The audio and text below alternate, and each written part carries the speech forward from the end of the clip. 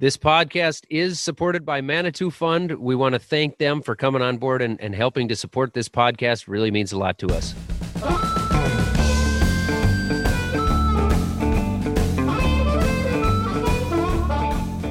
Zach, you ready? Get set, go. Get set, go. Okay, this is the Fieldwork Podcast. I am Mitchell Hora. And I am Zach Johnson. And as Mitchell said, you are tuning into the Fieldwork Podcast, but you probably already knew that because you're here to hear all the awesomeness. You made that choice, and we're going to roll with it. And by now, it's clearly your most favoriteest podcast ever. Obviously. I think it's number one in the world right now, I believe. Yeah, number one in the world. We are so awesome. Number one in the world, in your hearts. In your hearts and on the iTunes ratings because of all of your likes and ratings and 5 stars that you give us. So Fieldwork is a show hosted by farmers. And for farmers. For farmers. And that's us. That's me. That's my neighbors. I mean, farmers love this thing. Yeah, farmers love fieldwork. But there are a lot of challenges, as farmers know, especially in talking about sustainable ag practices and being able to adopt some of those things. That's right. And we want to dig into the challenges, the benefits, the different practices, and we want to talk all about that here on the podcast. Today, we are talking about carbon markets, more specifically, a new part of the carbon market where farmers can actually get paid for ecosystem services. And some of you are probably going, what the heck is an ecosystem? A what? What? Okay.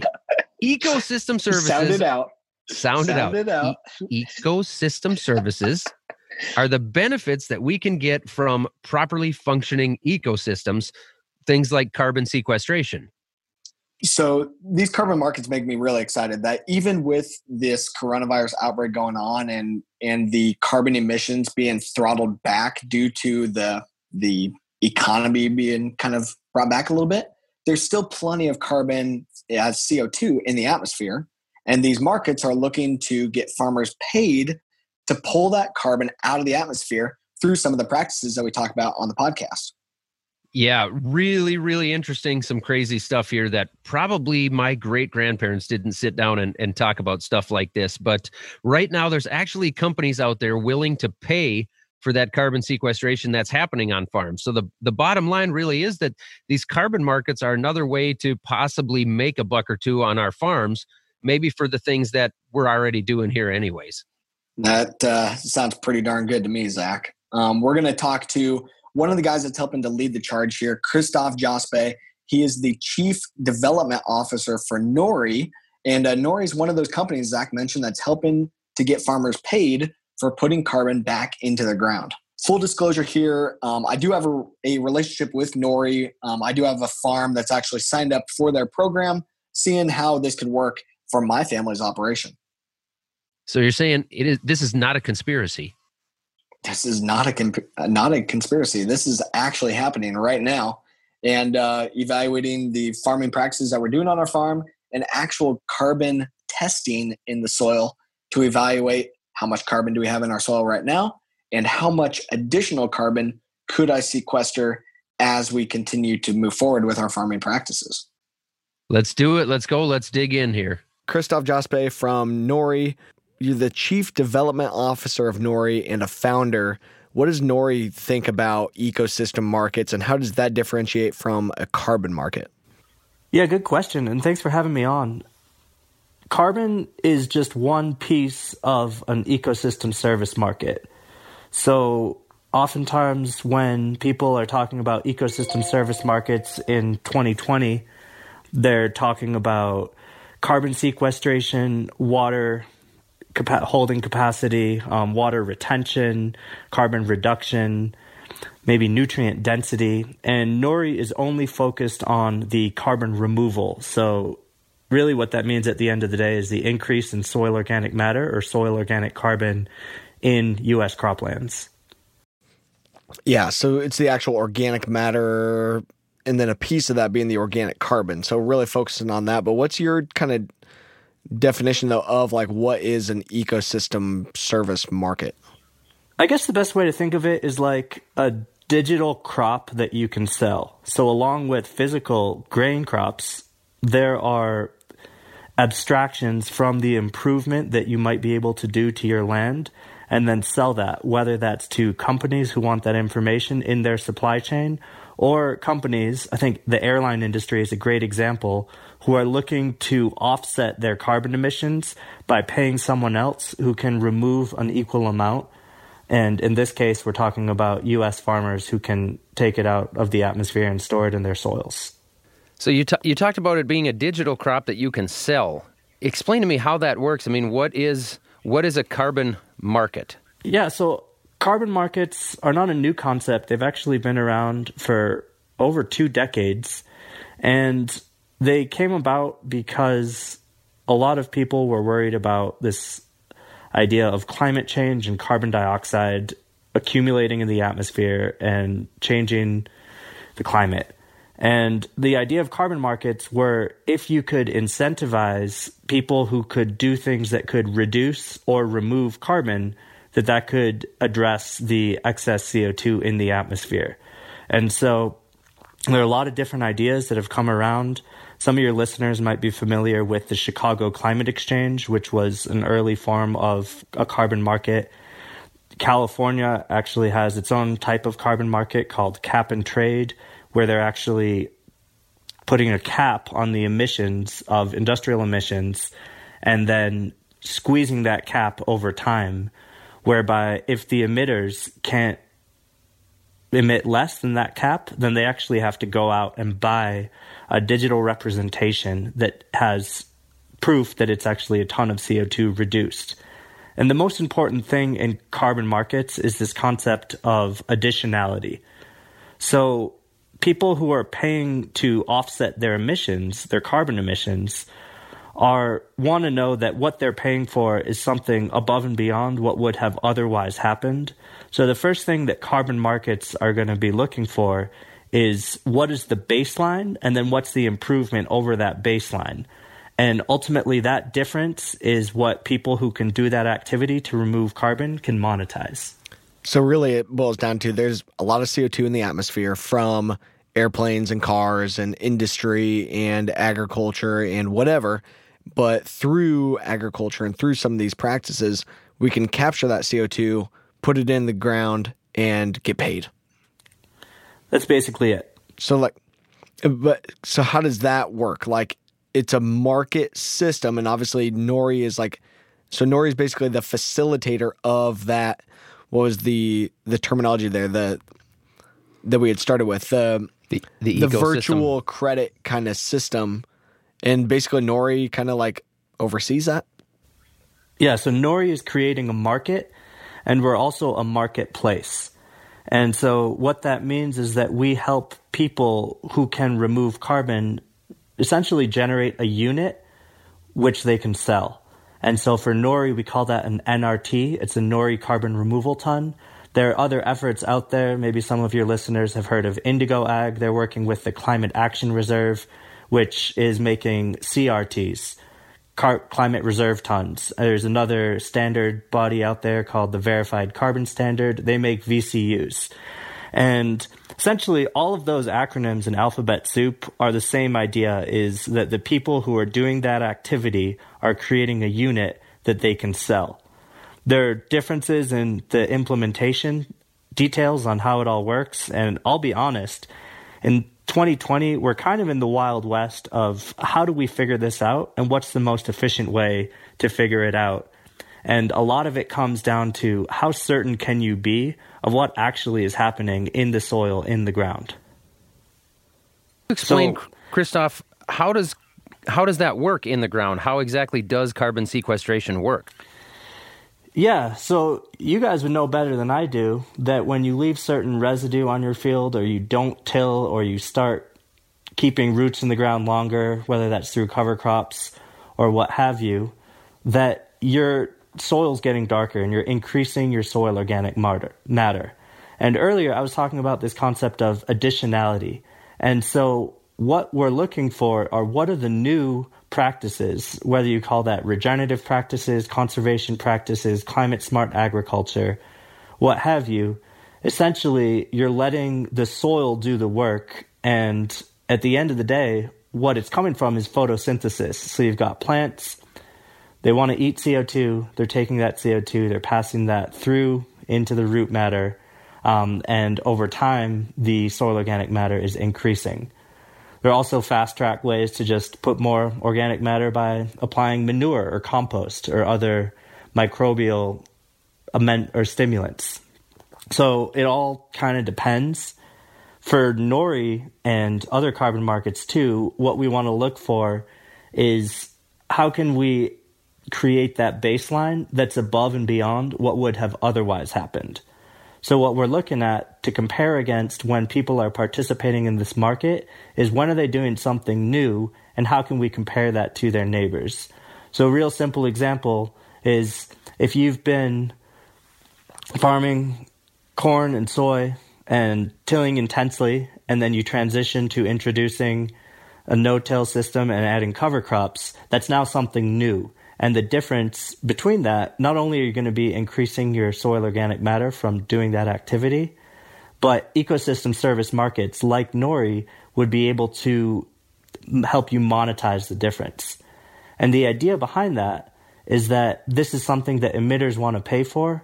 And as you guys know, oftentimes when you're doing that, it's not even about the selling something for the money. You might be on a track of farming that's way more profitable anyway. Is there a unit of measurement that you're actually using to measure the carbon sequestration here, or are you really just looking at the practices that get added or taken out of the equation that we know helps to increase the sequestration?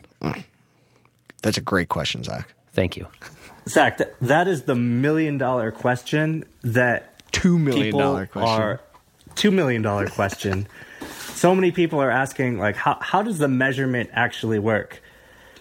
I mean, if I'm going to get pedantic for a second, you can't actually measure soil carbon. You can only estimate it. And so the question is, how do we estimate it with greater and greater precision? So Nori is an outcome market, meaning that people are able to monetize the outcome of the increase in soil organic carbon from the baseline to at the end of the term of the contract, which in our case is 10 years. But we also need to know what practices people were doing so that we can isolate the additionality question. And the reason for that is because, as you know, weather patterns make the soil carbon go up or down based on nothing additional that you might do of your own intention. And so the way that we have built this market is to use something called a dynamic baseline, and we've integrated with a platform called Comet Farm, and we're able to collect farm operating data and use that to establish a baseline. Now, here's the thing. That's essentially using a model that's able to take into all of these factors and isolate out what are those additional things that we can qualify. So in my example, I gave you like cover crops, no-till. Those would be additional. And the Nori market can now project out what additional carbon's going down. But the model is only so precise, and it actually comes with uncertainty ranges. And we know that there are ways to take measurements in the ground where you can actually also get soil organic carbon readings. And so we have a way in which, at a bare minimum, year 10 in this contract, there's an audit that includes soil sampling. So it includes that measurement, but the kicker is we need to be able to isolate those practices, because what we don't want to see is if you're in a region that it's very soil rich and you're not even doing anything, your soil carbon is just going up and down, but you're not doing anything additional. If you scooped up a core sample one year and then another year, you could show a difference and monetize that difference, but it wouldn't be because you're changing behavior or on a path where you, as a farmer, are trying to sell ecosystem services. Well, Christoph, we have a lot more questions to ask, but we're going to take a real quick break, and we'll be right back. That's right. We will be right back. We'll be right back? Will be.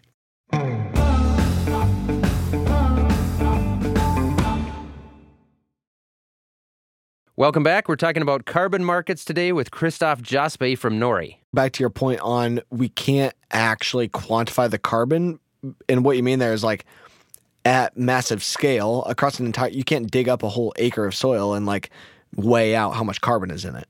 You have to either look at some soil samples, which is a small little subset of what is out there relative to like, okay, how much do we think is out there based on the soil test, and then utilize the model to look at the management practices with some range of certainty or whatever that, hey, these things are happening, so they equate to carbon sequestration.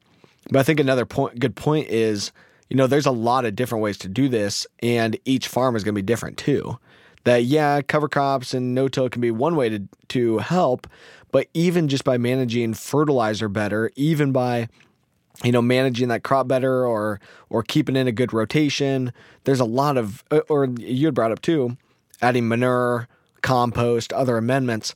There's a lot of different ways that a farmer can contribute to their carbon sequestration. Mitchell, you mentioned there's a lot of different ways that a farmer can contribute to that. So my question now for Christoph is, as a farmer, if I'm interested in looking at some of these markets and the possibilities of what I can do on my farm, how do I actually go about getting paid? I know Nori helps a little bit with figuring that out, but explain to me, for somebody who's naive on the topic, how do I go about that? Really good question. Well, just to give Mitchell a shout out, talking to Mitchell might be a fast track way to do it. What if you're just sick and tired of talking to Mitchell? No, but in all seriousness, we've got a pilot underway. And in carbon markets, there's this important concept called ex post. Ex post means you get paid for the thing after you did the thing. And so for Nori, what that means is every NRT, the Nori carbon removal ton, that sellable asset, actually comes with a year associated with it.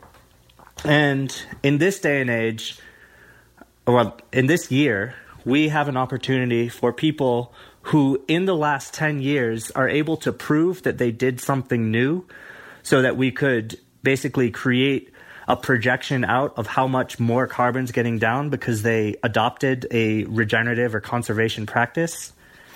They can get paid for up to 5 years worth of grandfathered credits, grandfathered NRTs. Now, what that means is that we got to work with the farm. We got to look at the farm. They have to select the fields that they want to enter into Nori. They don't need to select all the fields. It can be a subset of a few. We need to figure out, how do we get the data? And all this is on our website. So we've got information of what's the data that we're asking for. It, at a bare minimum, includes field boundaries, seeding and harvesting dates, yields, fertilizer application, irrigation, liming, burning, organic matter additions. And then we're able to run that data through this USDA tool, which, while it's a great tool, it's really clunky and it takes a lot of data entry time. And so ideally, the farmers who are interested are working with a farm management software platform, whether that's something like Granular or My John Deere or Climate Field View or what have you, that's able to just export the information that we need.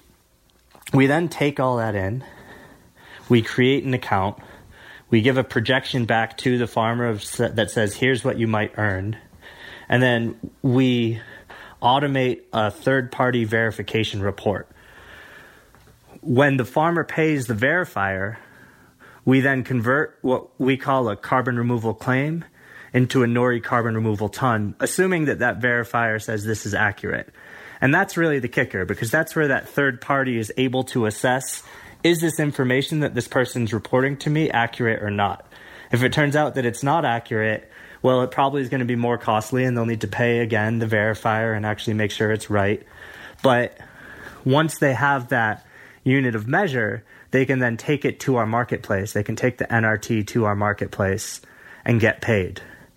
And we really try to breathe the mantra, under promise so we can over deliver. So I'm not promising that right now it's easy. I mean, we're very much looking for the early adopters. And so for the people who maybe are listening to this and they're like, all right, this regenerative agriculture thing, it sounds interesting. How do I get paid for it? I haven't done anything yet. Well, they could still enroll into the Nori marketplace, but because we're ex post, they would need to wait probably at least 3 years until they can see any type of soil organic carbon accruals that they can sell through our marketplace. Yeah, so it's mostly looking at new stuff that you're going to add onto your farm, but you can also, if you've done something over the last 10 years, you can plug in some of that information. So Zach could go on there and say, hey, I've been improving my split applications, I've been reducing tillage, I've been doing these things, and then you guys will give him an estimate, but then if he's going to actually create the nori carbon removal ton, there is a different verification process. You'd mentioned that the farmer would actually have to pay something to actually get like third-party verified. That's right. And our goal is not to put verifiers out of a job, but to make verification as cheap as possible. And so the more we can gather information that is indisputable, whether that's through satellites, whether that's through sensors that are actually on your tractor moving through, and just create those reports, the cheaper verification is going to be, and the more everyone wins. Zach, what do you think? What's the pushback going to be in your area? The pushback. If you go to your dad and be like, "Hey, we want to get paid for carbon," what's he gonna say? I think the first thing he's going to ask is, how does that work? Yeah. How do nobody's going to be against getting paid for something, 100%. but how does this work? What's the process look like? And some of the questions that we've had here today. I'm curious, you glanced over a little bit about blockchain. You had mentioned that, and we hear a lot about that right now. But what do you think blockchain is going to do for agriculture? And more specifically, as far as Nori is involved, what is it going to do and how is it going to help when it comes to the carbon market side of things? There are two things going on. One is the Nori token, and the other is the data that's stored on the blockchain. Now, the token is a commodity. And so in the same way that farmers are paying attention to commodity prices fluctuating and making decisions based on when to sell, we see an opportunity where we want that token to actually represent over time the value of the NRT, the Nori carbon removal ton. And just to be clear, today it's all happening in the background and people are getting paid in cash. And so you can sell your NRT for $15 and you get a coupon or a Nori token, which could have value in the future. And if the token's trading for $15, you can sell your NRT and you can cash out at $15. But what I think is even more exciting when it comes to blockchain and ag is that if you're putting data onto, essentially the blockchain is an immutable ledger. That's the jargon word, meaning you're storing it on a thing that can't be changed. That data is valuable for more than just carbon markets. It can be valuable for reporting up the supply chain, which potentially provides a price premium back to the grower. And it also can be valuable when you are just looking to lower the costs of verification, whether that's through carbon markets or any program that you might be enrolled in. Yeah, so really the blockchain piece is just going to be able to provide consistent data that can't be messed with, it can't be tampered with, but it's there on the blockchain where it's accessible if you want to play into a sustainable market through like your grain buyer or through an ecosystem market like Nori. If you think of the software Nori's building as a pizza pie, just one slice of what we're doing is the blockchain. The rest of it is how do we get data in a smart and efficient way so that we make it as easy as possible for growers not to need to spend a lot of time entering data. And I think that is a goal that many of those in the ag technology world are moving toward. Are there a lot of companies out there doing things like this, similar to what Nori's doing with trying to come up with carbon markets and help farmers out on that end of things? There are a few different efforts. No one's going about it the way that we're doing it in terms of creating an actual market. Indigo Agriculture does have an initiative called the Terraton Challenge, which is similar. And for growers participating in that challenge and assigning their carbon removal over for Indigo to sell, they couldn't list those same fields in Nori. There's also another effort that's more of a consortium called the Ecosystem Service Market Consortium. And there are other carbon registries or standards bodies who are working on coming up with methodologies. And so we're very keen to see all of these things work. And we're of the view that competition is good and cross-pollination means that everyone can move further faster. All right, Christoph, interesting information here. I think there's a lot of different ways that this can go, but I'm really interested to see where in the future this takes off, because this is really interesting stuff. Well, and it sounds like, okay, 20 to 30. So there's one farmer initially, now 20 to 30 farmers. We have millions that listen to us, of course, because we're awesome. Yep, tens of farmers. So where do they go? Can other people get signed up for this now? They can. I mean, the easiest place for them to go is to our website. That's nori.com. There's a page for growers where they can read more about the program. There are FAQs in there, and there's a link on there to apply to the program. That doesn't mean that everyone who applies we're going to be able to work with right now. And part of our strategy is to actually work with those independent crop consultants who are able to support growers to access the nori market. And so if people are interested, they can go to our website. If they see a question, if they have a question that isn't answered there, we encourage them to ask it. Transparency is a key value of ours, so we want to make sure that whatever information we're putting out there reflects the reality of how this program is actually going to work. But yeah, the truth is we can't work with everyone all at once, and so we have to be smart about how we scale this business. It's worth giving a shout out to a program called Ag Launch that is actually helping entrepreneurs in the ag tech space, which has been useful for Nori to think about how do we grow this really strategically and make sure that we line up the right partners who can support this. Awesome. All good information. Well, thank you for joining us today, Christoph. That's been Christoph Jaspe, the development officer for Nori, one of the companies that's actually paying farmers for putting carbon back into the ground. We'll be watching our mailboxes for our checks coming any day soon. Any day. It's been a pleasure being on here. Thanks a lot, guys. So quick epilogue to that interview. We recorded it before COVID-19 became a big thing. And since that time, I've talked with Christoph for an update on how his business is doing. He says, some of the companies that were looking at buying carbon credits that were in the travel industry, like the airlines and the cruise industry and stuff like that, they've definitely kind of dialed back on their aggressiveness of their carbon market. But some other companies that are in the supply chain, that are in food, that are in other businesses, they're still full speed ahead.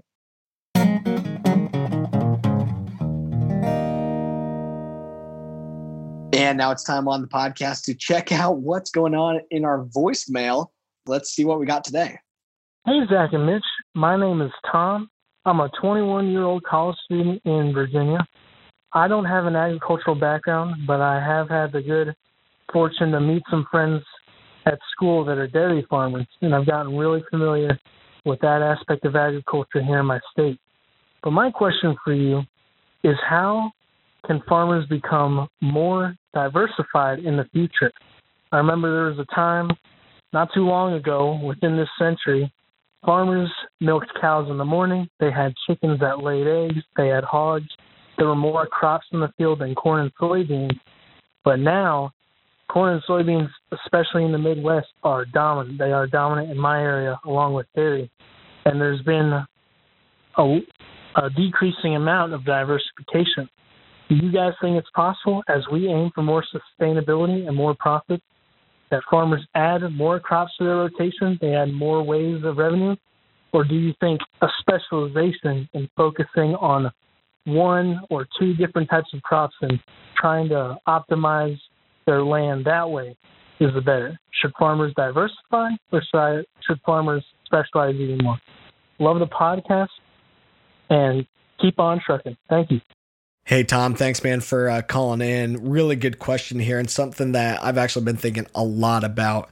That one of these soil health principles is to foster diversity. So we know that we do need to figure out this component, whether that be, diversify of crops and animals, but really it's diversifying revenue streams as well.